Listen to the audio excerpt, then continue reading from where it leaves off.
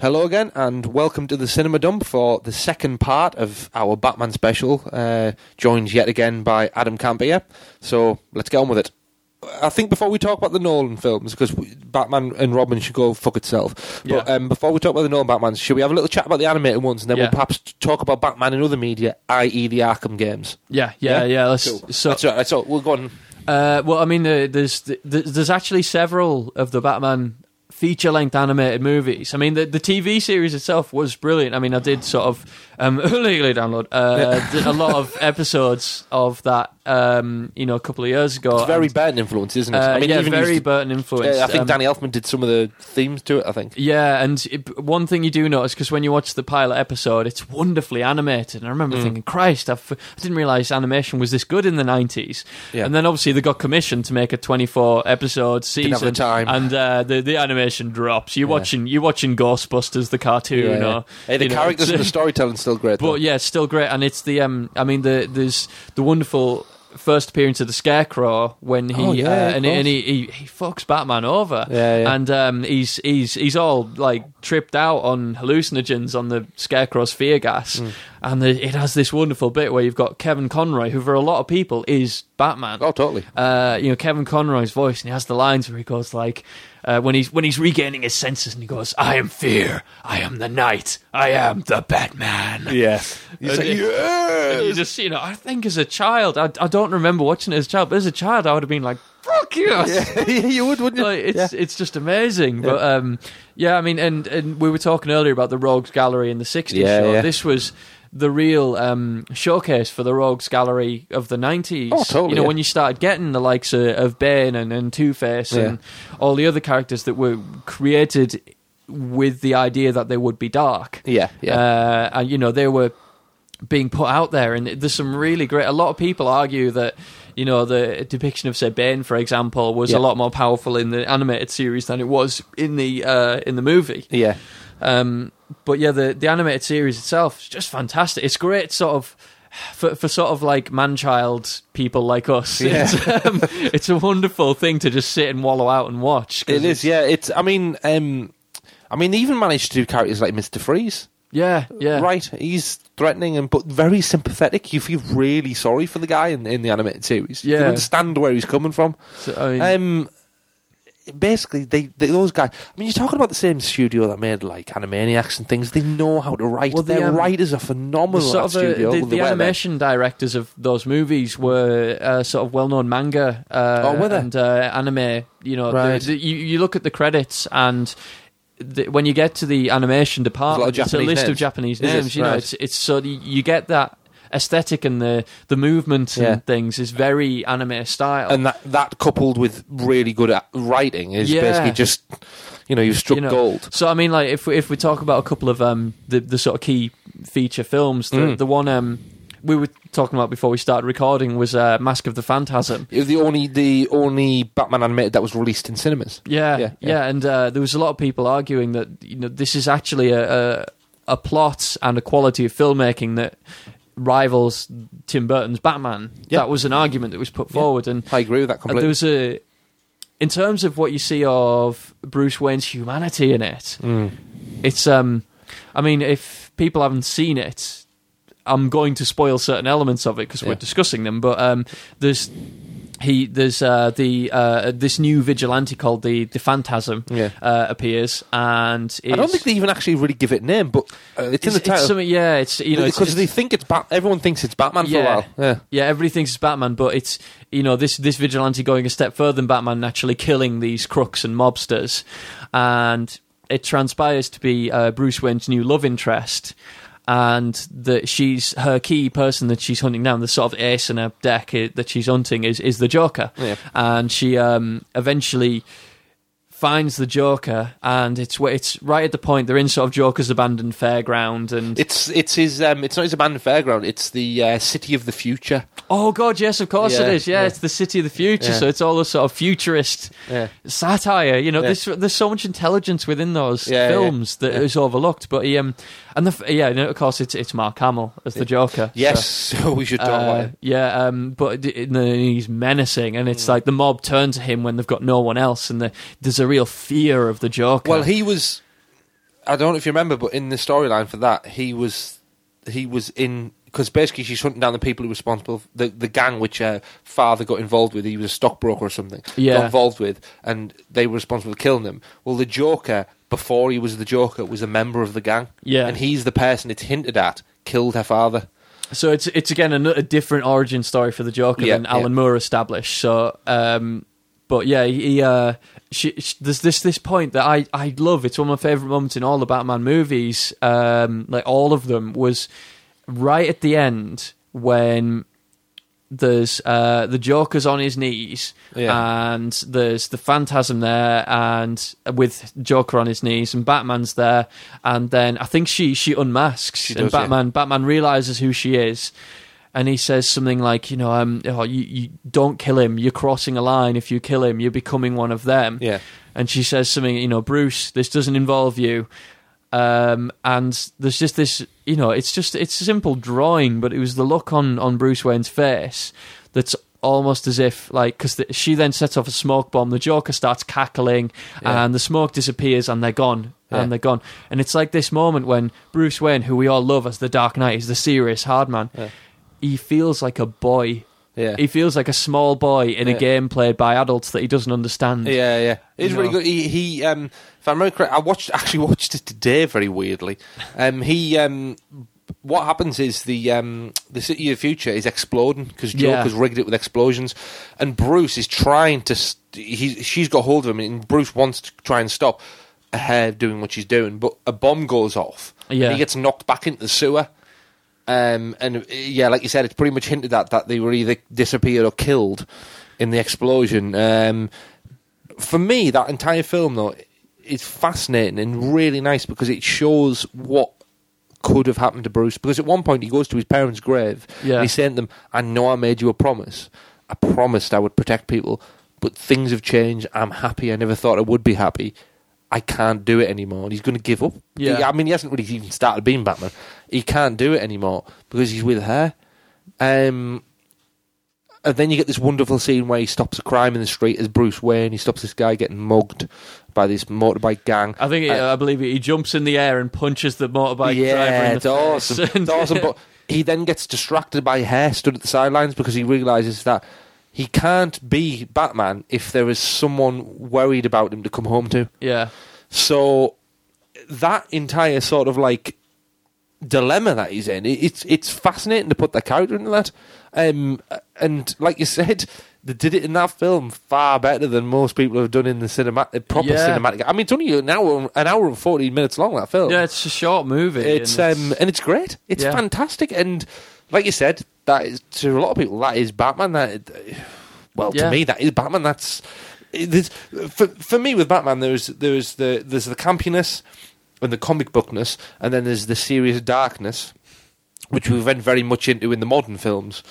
And for me, perfect Batman is in the middle there. Right in the centre there, straddling the line. That's exactly it for me. I mean, I do love the modern movies. I love Burton's movies, but it's that exact line between realism and surrealism, essentially. That line between believable and comic booky and cartoon. And there's certain the animated movies and the video games, the Arkham games, do straddle that line perfectly. Yeah, they do. Absolutely. Nail it. They did a couple of other films, didn't they? They did Sub-Zero, which was one with Mr. Freeze. Yeah. And they did Mystery of the Batgirl, I think it was called as well. Can't remember much about them. Similar sort of quality, really, to the Mask of the Phantasm. I think they were slightly lesser. They were more extended animated shows. I suppose, the one that I saw was I want to say that it's called Under the Red Hood, but it was. I mean, yes, under the woman's hood, but under the fisherman's hood, under the labial hood. You disgusting boy! But yes, no, I think it was Under the Red Hood, and it was one of the more modern animated Batman movies. It wasn't one of the Batman of the Futures ones because the Batman Return of the Joker, didn't there? There was all that stuff as well, which was pretty good, but not Batman Return of the Joker was brilliant. Yeah, there was the Under the Red Hood, and it's got Nightwing in it, and it opens with the first What am I about? The second You're Robin. talking bollocks. Yes, talking bollocks. This is like a whole bottle of wine gone. It's over an hour of talking bollocks. What am I Yes, talking it's about? an hour and 14 minutes so far. But yeah, there's it opens with the second Robin being beaten to death by the Joker. Yeah, that. And it's called the book's called Death in a Family. Yes, is that what it's called? It begins with that. It's not Death in the Family. It begins with that, and it's what's his name? Bender from Futurama is the voice of the Joker. He played what do you call him in Gears of War? Yes, Marcus Phoenix. And I'm awful because I can't remember his name, and I really like him as a voice actor. Yeah, but he's good. To say he took over from Mark Hamill as the voice of the Joker, right, and still kind of made it his own. Without trying to imitate Mark Hamill, you know, he does a good job. Yeah. But it opens with that, and then cuts to present day. Batman's tortured. Can't believe that he led a young boy to his death. Blah blah blah. And then new vigilante turns up on the scene, as always seems to happen in these Batman movies. New vigilante turns up on the scene who's killing people, and is a guy with a red mask on. Right. Batman's like, well, who's this guy? You know, and then Nightwing turns up, and it's the first time Nightwing has ever been in any motion picture version, moving picture image version. It's the first time Nightwing's been outside of the comics. Yeah. And to explain that, they even have some thugs when Nightwing shows up, to go, who the hell's that guy? Is that Robin? He goes, no, that's the old Robin. He's now Nightwing. Yeah. And it's like, exposition. Wink. But he turns up and helps Batman, and he goes, you need some help with this new guy. He's a bit crazy. And then Batman tracks him down, and he calls him Bruce, and he realizes, oh shit, this is the Robin that got killed. Yeah. And all of the Red Hood's it's Red Hood or Red Mask, something like that, but he's orchestrated all these crime, murders, all these assassinations to try and get the mob to turn to the Joker, and get the Joker out of Arkham. Got you. And there's a brilliant scene where the mob go to the Joker, and they go, there's the mob boss. I can't remember his name. He's got a black mask. Oh, the Black Mask. Yeah, is the Black Mask. Awesome. Yeah. It's Black Skull. Yeah, well, he's sat in this padded cell with his mobsters all around him, and the Joker sat there. Because the mask he put on his face was made out of the coffin of his parents, which he murdered, and Batman injured him, and it welded itself to his face. Nice. Black Skull. Black Skull, I think, is Black Skull, yeah. Well, he sat and he's going to the Joker, right? Villain. We need some help, and this is why we've got our last resort. We've turned to you. And he goes, and Joker goes, can I have a drink of water? And then go, get him one. Give him a glass of water, and he drinks it and he gulps it all down. Then he goes, smashes the glass, stabs the guy behind him in the neck, pulls his gun out, shoots the other 6 men in the room, puts the gun down, and then Black Mask still sat there, and then he goes, "Okay, I'll do it. Yeah, but I need some new guys. These guys are kind of dead guys." it's brilliant. Yeah.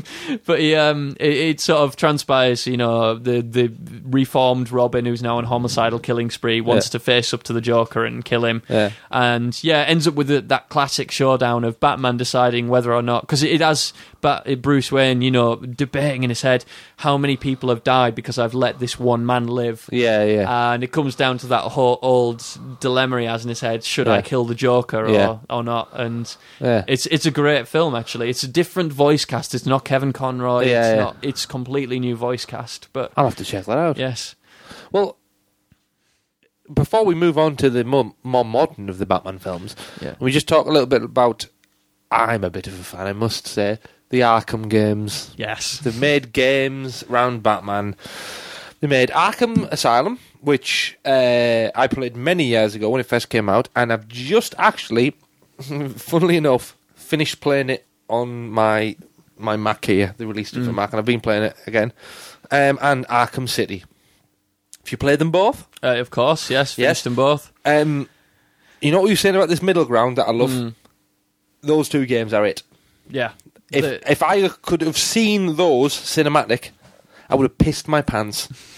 That is... With pure Lovejoy, sweet. Yes. That is Batman perfection as far as I'm concerned. I actually thought exactly the same thing after I played Arkham Asylum. I just thought, this is the perfect iteration of Batman. This is it. It's dark. It's moody. You're really into the story. There's threat. There's danger. Yeah. Yet it's also fun and surreal, and there's caricatured people there. It was exactly my feelings. And well, they took. They pretty much used the voice cast from the animated series. So you've got Kevin Conroy and Mark Hamill. But they took Joker to a bit of an extra level on this one, didn't they? He's sick fucking Arkham Asylum, isn't he? He's Mark Hamill. I've seen interviews with him, and he's said that he loves doing the Joker's voice. And the rumours going around for a long time that he wasn't going to do it after the games. Yeah, and he's since said, "I'll keep doing it as long as they keep making them." But his Joker's laugh is brilliant. I believe he used the phrase when he was doing one of the animated movies, said, I had to find new vocabularies of laughter because so much of his dialogue is him cackling. Yeah. He had to find different versions of his laughter. Yeah, he does. In those games, he's fantastic. And they nail all the characters in that. Scarecrow's amazing in it. Do you see the Riddler in the second one? If you do all the you do. Yeah, yeah.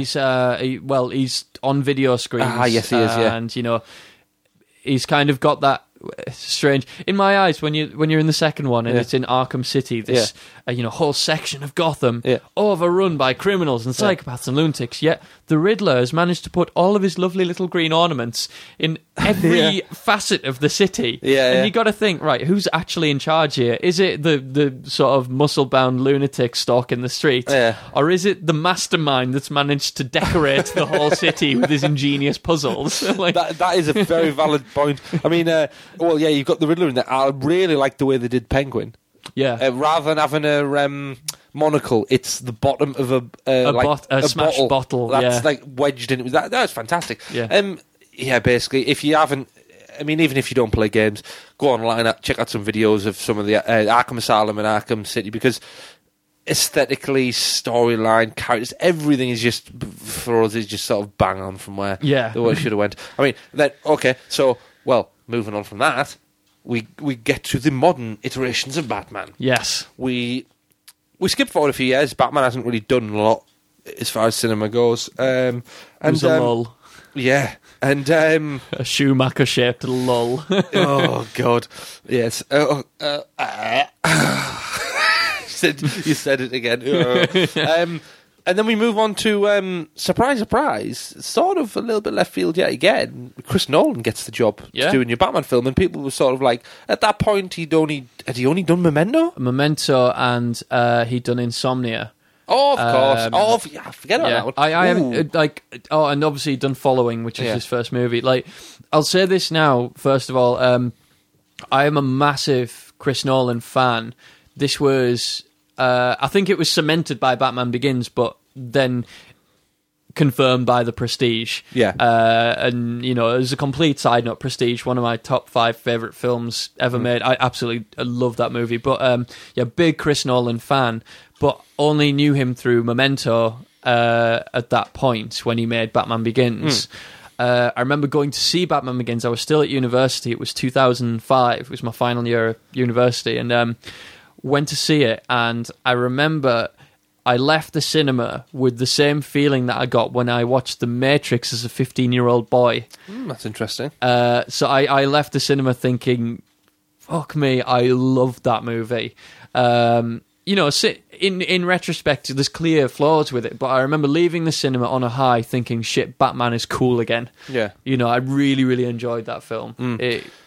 Well, for me, with the Nolan Batmans, starting with Batman Begins, personally, I think Batman Begins is probably the weakest, maybe the second weakest, maybe. There's only 3. I haven't decided yet. Anyway, it has this weird effect on me, the Batman franchise, the present Batman franchise, in a sense that I like them as films, but I'm not fussed on them as Batman films. They are terrifically made, beautifully shot, fairly well acted, but I didn't get the Batman feeling, the feeling I get from watching the animated series, or the feeling I get from the Arkham games, or the feeling I get from the Tim Burton films. I didn't get that. Or feeling from reading the comic books, I just didn't get that. I got something else. And I don't know what it is. I do know what you mean. I don't necessarily think it's a negative, but I do know exactly what you mean. It didn't have that the Gotham feel, which is what you're after. And it's Chicago. Yeah, it was. I mean, that was the ideology of it, wasn't it? We're going to do it in a real sense. Yeah. And you don't get that feeling, and that's exactly true. And the thing is, when it leans towards that feeling, it's actually to the detriment of the film. Yeah. I think that what you're saying, because the Gotham feeling is that sort of that slightly surreal. I don't know what the word I'm looking for is other than surreal. That kind of more cartoonish element of it. Yeah. It's like dark wisps of smoke. Tim Burton essentially. Yeah, is what I'm getting at. Yeah. When it leans towards that, like you had the Narrows in the first film, that leaned a bit towards that, but sort of took it out of the realism. And then second film, kind of devoid of any of it at all. Third film started to go back to it with the surreal sort of almost post-apocalyptic edge. I guess we'll get to the third film, but those points for me in the new three films were the weaker points of it. Right. But I think it was because it was trying to do something different. Yeah. It was going a different angle with it to the other ones. Yeah. I mean, one of the main problems I had was the fact that it was always touted as being this weird, trying to take a more realistic direction. But what it comes down to is it's a dude in a suit dressed as a bat. Fucking guy in a gimp suit who punches people. I don't understand why it has to go in this sort of real direction. And it sort of caused one of my pet hates in cinema at the moment is that other than a few films, everyone thinks they have to make superhero films dark. Dark. I mean, have you seen the trailer for the new Superman film? Yes. It just... Oh, my God, there's no fun there. Because you can't call it Superman. No, it has to... And Chris Nolan produces that. Yes. Why can't it just be... It doesn't have to be all fun. Why can't there just be a little bit of fun? Yeah, well... A little bit of fun. I'm in two minds about it, because I think darkness works for Batman, because it's the point, he's... meant to be dark, whether you go realism dark or whether you go, cartoonish dark. Yeah. He's meant to be dark, but it doesn't work for other superheroes. Yeah. And I think the Avengers did this perfect. Joss Whedon, how he's not nominated in the Oscars, Joss Whedon, from juggling so many characters, fantastic character development, and giving them all screen time. Yes, criminal, man. And whilst the topic is not the Avengers, just to say... I believe the most crowd-pleasing film of 2012 was The Avengers and not The Dark Knight Rises. Mm-hmm. And I fucking love Batman, if you haven't guessed by the hour and a half of mindless babble about Batman.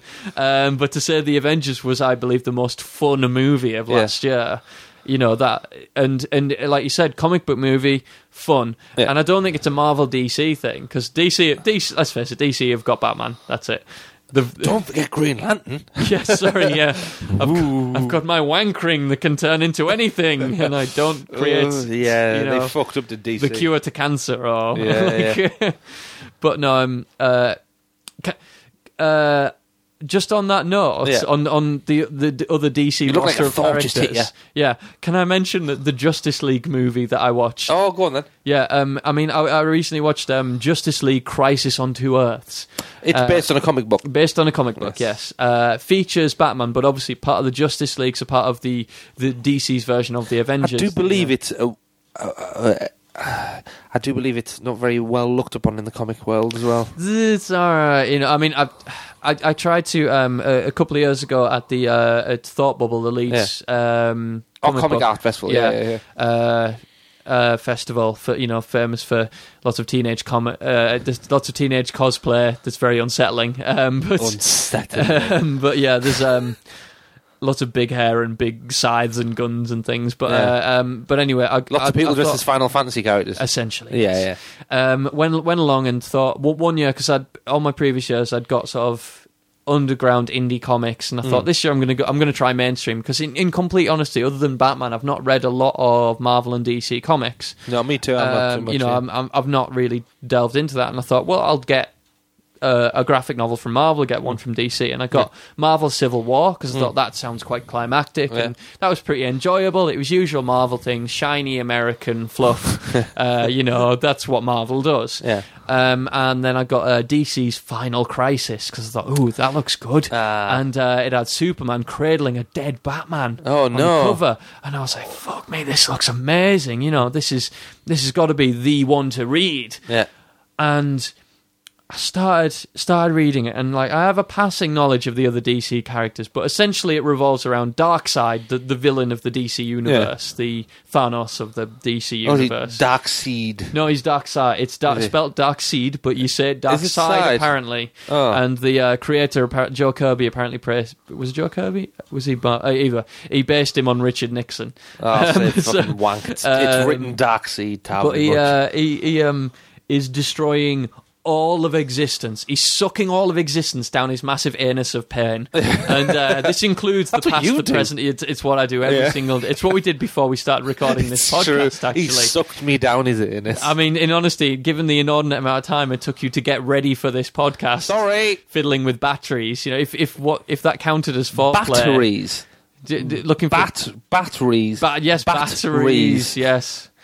There's that on top. Oh, fucking hell. Killed my amazing joke there. But sorry. Yeah, what I was going to say was, if the amount of time you took to get ready for this podcast counted as foreplay, I'd be dry as a bone. Oh, well, there we go. Yes. Let's bollocks about your comics. Yes. But essentially, this story with Darkseid sucking everything down into his anus of pain, including the past, present, and future.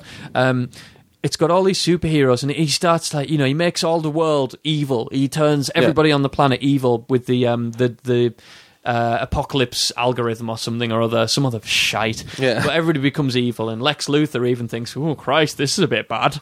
And it boils down to the fact that you've got all these superheroes. You've got You've got Superman. You've got Wonder Woman, Green Lantern, Aquaman, and then there's fucking Aquaman, right? Then there's fucking Batman sat there. And you got to think, they're all in Superman's Fortress of Solitude. Yeah.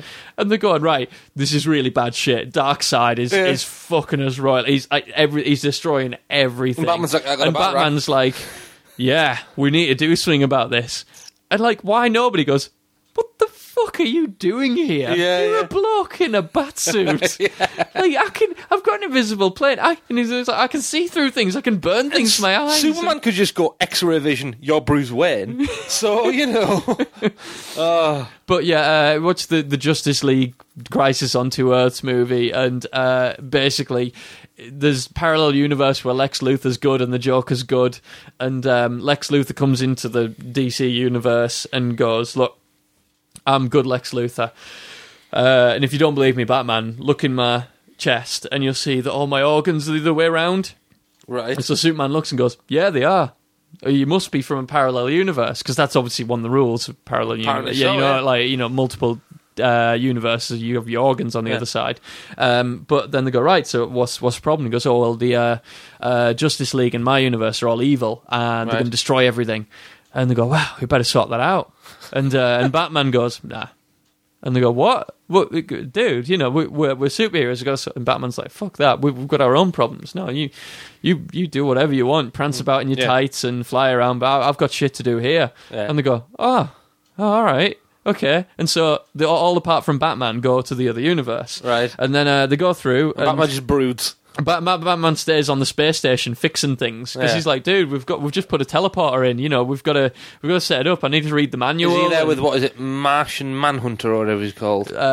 He doesn't appear, I don't think. But no, they're over in the other universe and they're fighting these evil versions of themselves because there's Ultraman who's Superman. Ultraman. And he's essentially Superman but with a fatter neck. He's Superman crossed with Marcus Phoenix, the love child of Superman and Marcus Phoenix. You have a little thin goatee beard. Yeah, and there's the evil Batman, which is Owlman.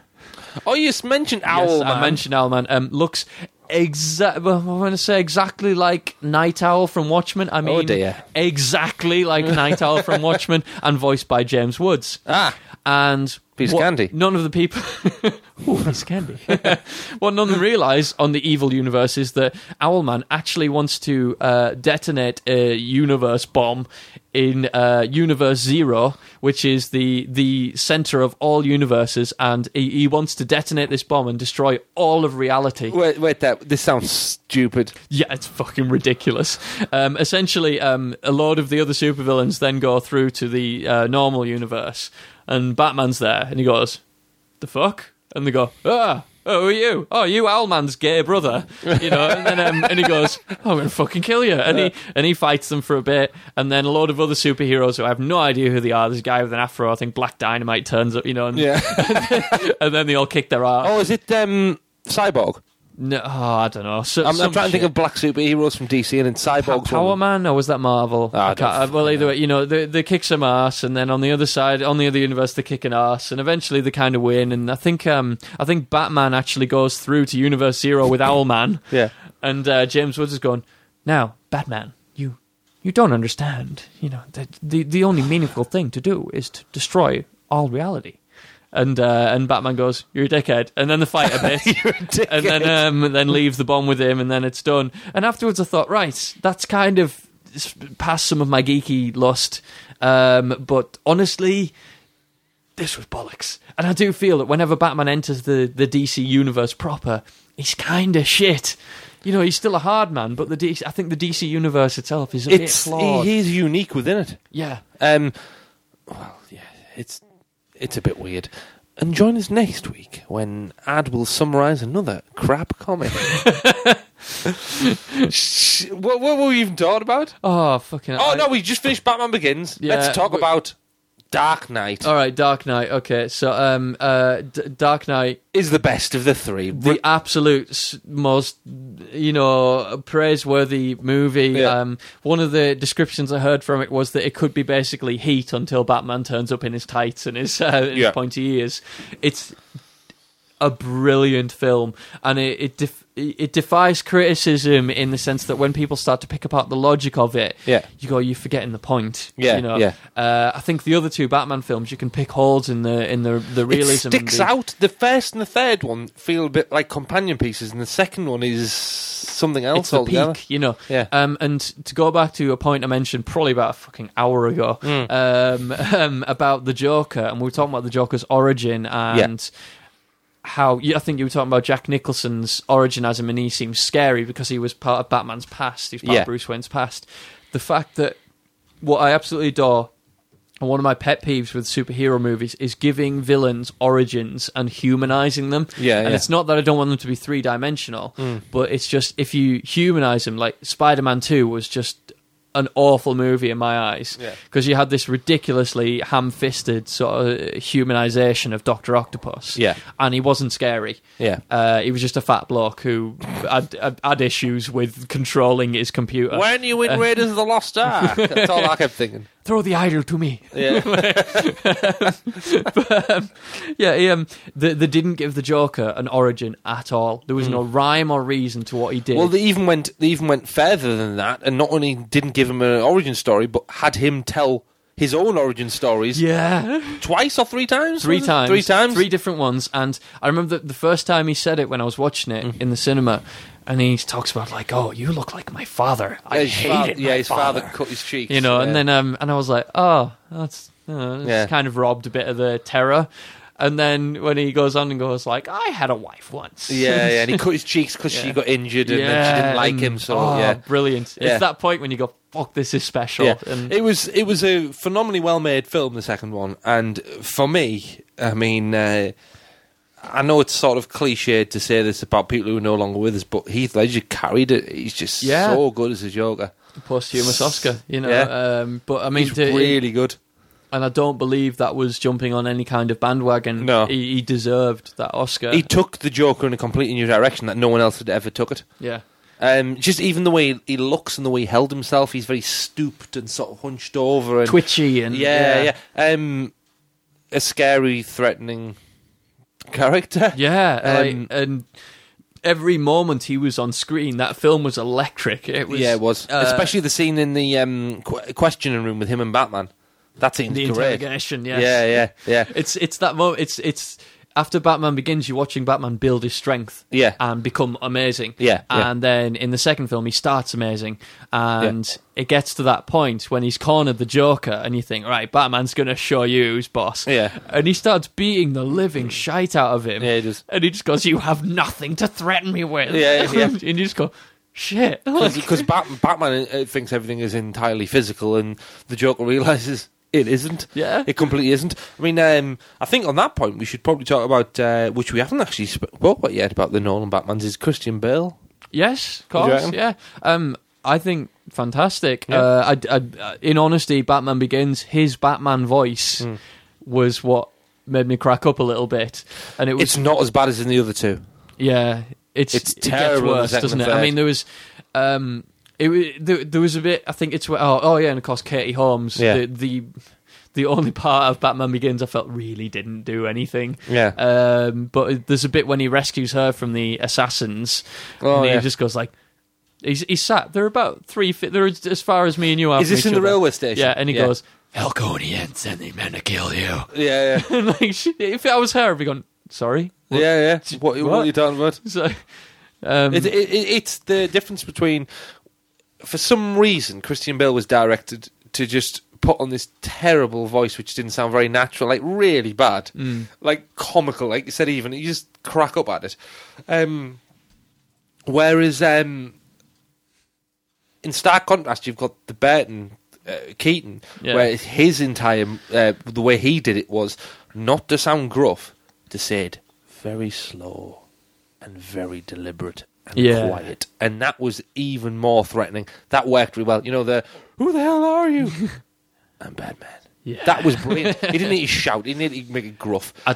One bit that did work though in Batman Begins for me was when he has Flash, the corrupt cop. He has him up on the bungee cord on the side of the building. And he's like, where are the drugs going? And he's gone like, he's going, no, honestly, I don't know. I swear to God. He goes, swear to me. And you're just like, yes.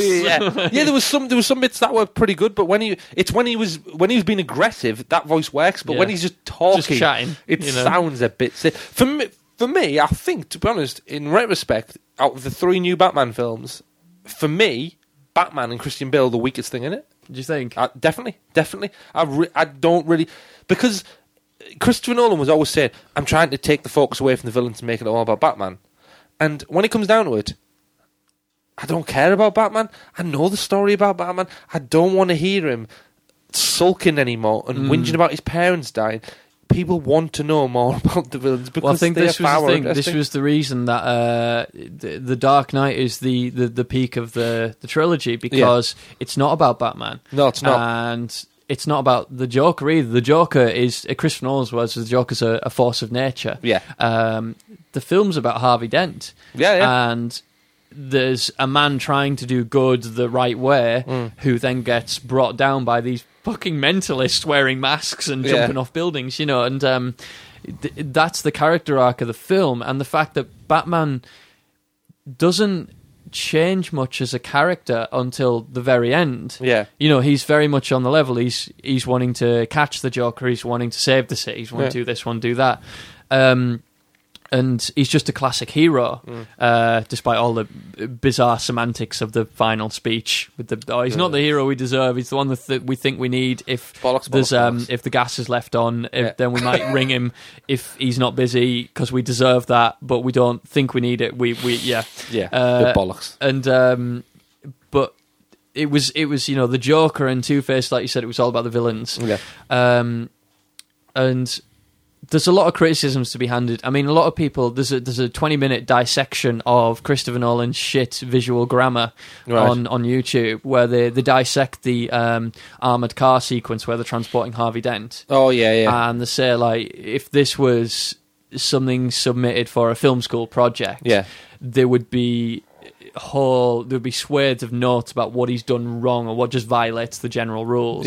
And it's all to do with things like, Harvey's in one place, then he's in another, and then there's the bullet holes, but then they're not there. And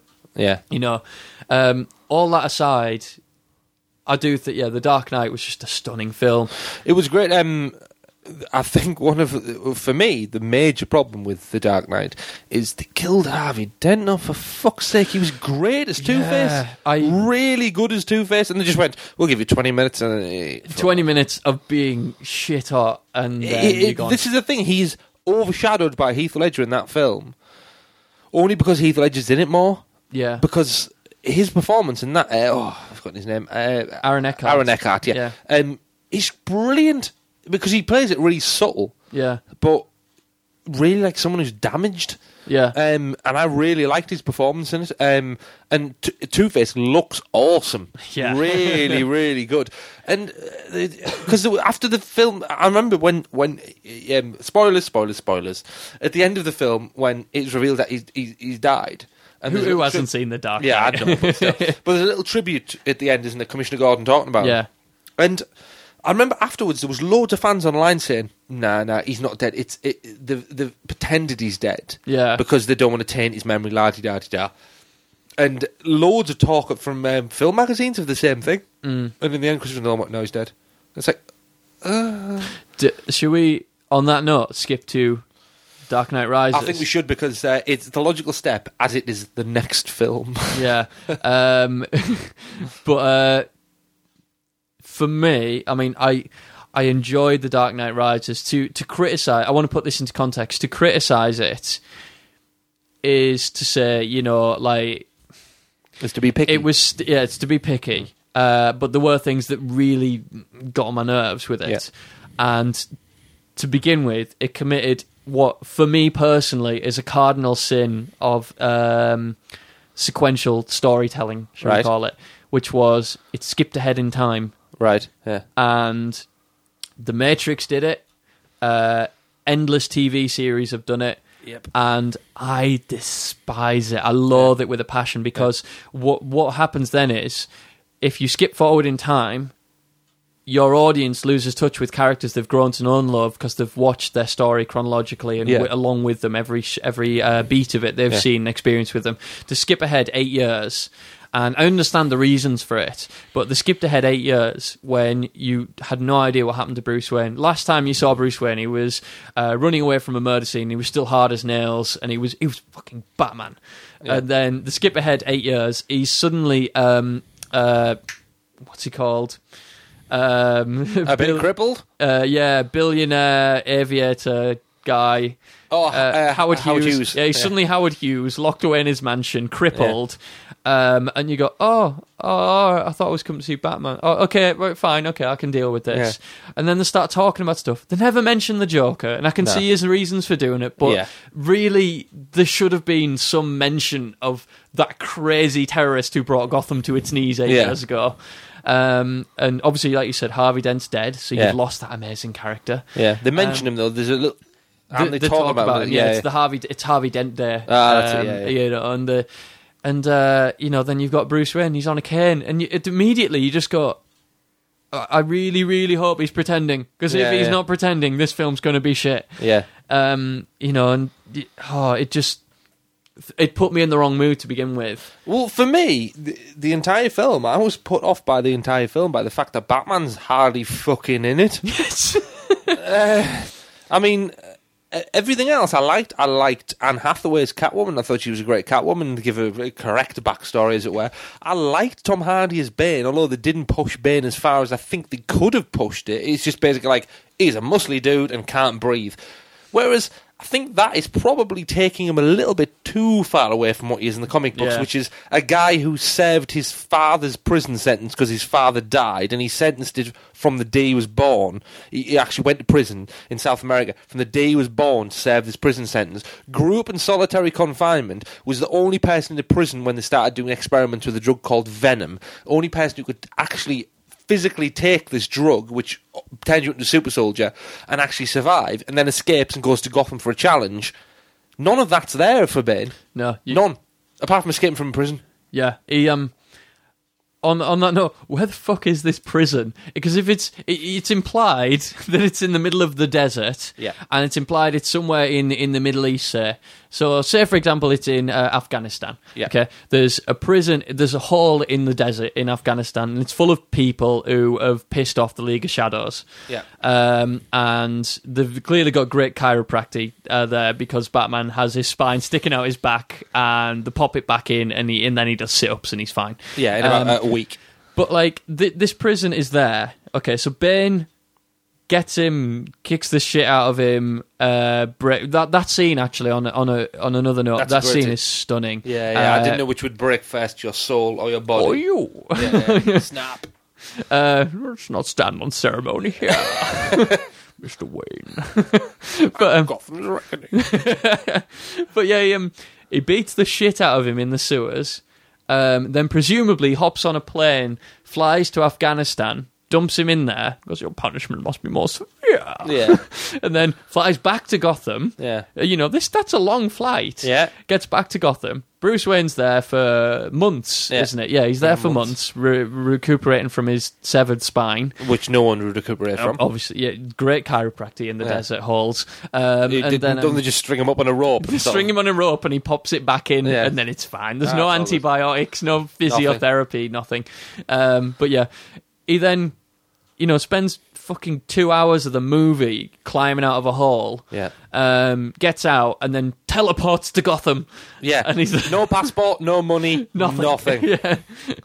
Yeah, this is the thing. It is ruined by the fact that for a film series that the director said we're trying to root in reality is completely removed from reality. Yeah, and it's far more cartoony than a lot of the other films. This is what this was again the original thought for the topic of the podcast was suspension of disbelief. Yeah, and we were going to talk about The Dark Knight Rises in particular with suspension of disbelief because as outlandish as the other two films are, because you got one with lunatic with fear gas and an evil organisation that's going to make a whole city kill itself with fear. Yeah. Okay. You buy that because the film's made correctly. Yeah. Then you've got the second film where the psychotic clown controls all of the criminal underworld and tries to bring a whole city to its knees. Yeah. And for some reason, the FBI or anybody don't get involved. Yeah. But you buy it because it's made correctly. Yeah. Then in this one, it suddenly goes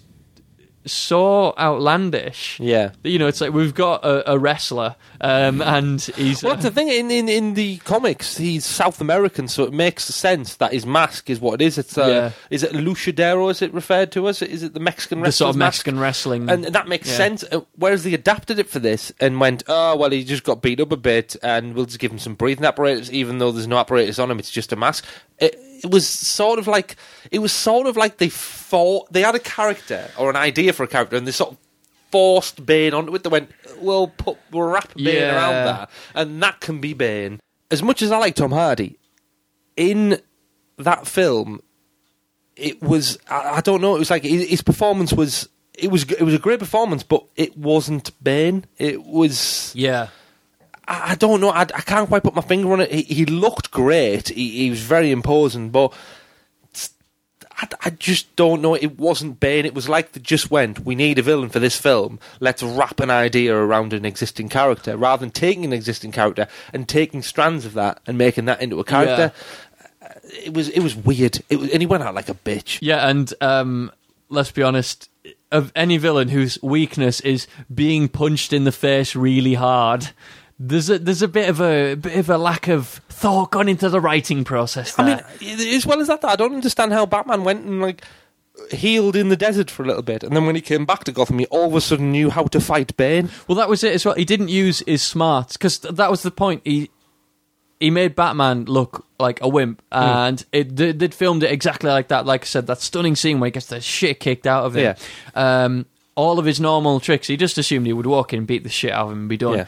And he goes to punch him, he grabs his hand, and there's that sort of line like, you trained in the shadows. Yeah. I was born in them.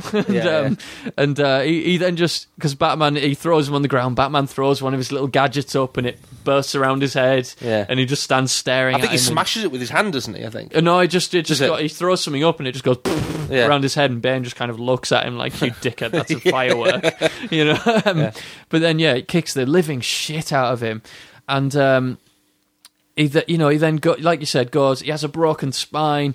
He gets a bit better, and bear in mind he is meant to be an old man. He had to put a robotic leg brace on to heal all of his wounds. The doctor goes, "You've got no cartilage between any of your joints," and he goes, I've got this robotic leg brace. I'll put it on one knee. Yeah, I'll be all right. Yeah. So he probably doesn't have that leg brace anymore either in the prison, and then goes there, gets a bit better, has a montage of sit-ups and chin-ups and things, and then climbs out of a hole. And goes back to Gotham, and then suddenly he goes up to this guy, presumably weaker than before, and he doesn't use any kind of intelligent tactics. He just fights him. And all the other films are at odds with that, because with the Joker, he had to use like his faith in people to beat the Joker. Yeah. Because the Joker actually kicks the shit out of him. He beats him with a metal pole, and he does, yeah. But he just goes back to Bane and just fights him again. Well, that's the thing. I mean, the entire point of Bane in the comic books was not only is he vastly superior physically to Batman, he is also his equal mentally. Yeah. He's a very intelligent person. None of that came across in the new Batman film. I don't know, he came across as intelligent. Maybe intelligent, but not the world's greatest detective intelligent. No. But then again, I don't think Christian Bale ever came across as the world's greatest detective.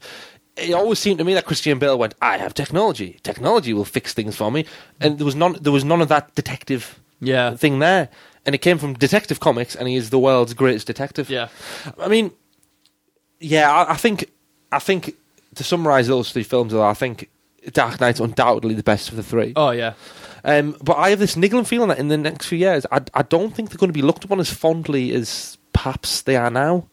I don't know. I think there's a generation of people will remember them as they are, and I don't believe there's going to be a reboot. Yeah, of course there will. Very, very soon, because they're going to obviously get him in the Justice League movie, which will obviously be fantastic. Yeah. I do think that people will remember those movies as they do the Burton ones. Do you think? I really do, yeah. I think they're unique enough to stand on their own, and they're fondly, like I say, if only for Dark Knight, then people watch the other two as companion pieces, like you call them. I think they will be remembered very, very fondly. Well, we will see in the coming years. Well, I'm very interested to see where the sort of cinematic outings of Batman goes next, because chances are it's going to be horrible. Yes. It could be good. We never know. The original idea for the Justice League movie was that Armie Hammer, the face of the twins in The Social Network, was going to be playing Bruce Wayne / Batman. Then there was obviously that internet rumour recently that it was going to be Joseph Gordon-Levitt, who was in The Dark Knight Rises. Yeah, he then because then there was the idea that is this going to be connected to Nolan's universe? Because is he going to be being Batman but playing Robin? They've said no, though, haven't they? Joseph Gordon-Levitt has publicly said no, that's not happening. Yeah. And the fact is that as much as I admire the guy as an actor, he's not.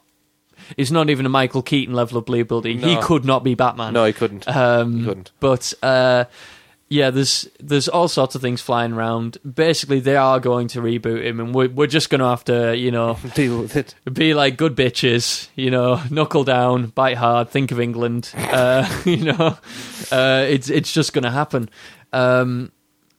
But yeah, that is. The future of the Batman. There's probably going to be new Batman movies. Yeah, there will be. I don't believe anybody's going to tackle it in the same way that Nolan did, nor will they do it in the same way that Burton did. Nah. I actually think if the Justice League movie is in any way not shit, and this is the level we're going at, shit or not shit. Yeah. If it's not shit, then the Batman movie that results from it will be in the same tone as the Justice League movie. I think you're right there. Definitely. I think you definitely are. Well, to summarise, shall we just quickly, out of all of the things we've discussed there, what's your favourite Batman outing? My favourite Batman outing? Shit. See, I love The Dark Knight, but personally, for me, it would either be Mask of the Phantasm or Arkham Asylum, the video game. In complete honesty, I'm pushing towards Arkham Asylum, but Still 1989's Batman for me, I'm afraid. Yeah, still a Burton bum. Yeah. Well, we'll be doing a Burton special at some point soon, and you will hear my venom spew forth. But until then, it's still my favourite Batman film. But, Brilliant. Well, anyway, that's been fun and all that, spouting shit about Batman. Thank you very much for joining me. No problem, And anytime. Well, you will be on any time because you live just down the road. You'll be my little podcast bitch. Nice one, yes. So would you like to say bye-bye, Ad? I will say bye-bye, and also, if you have actually listened this long, then please plug your blog. Please check out my blog with sporadic updates. It's IamAuselessman.wordpress.com. Thank you very much. Yes. You check it out. It's amusing. It tickles my funny bone. Tickles all your bones. It tickles all my bones. And thank you very much for joining us, everyone, and we will see you next time. See you later.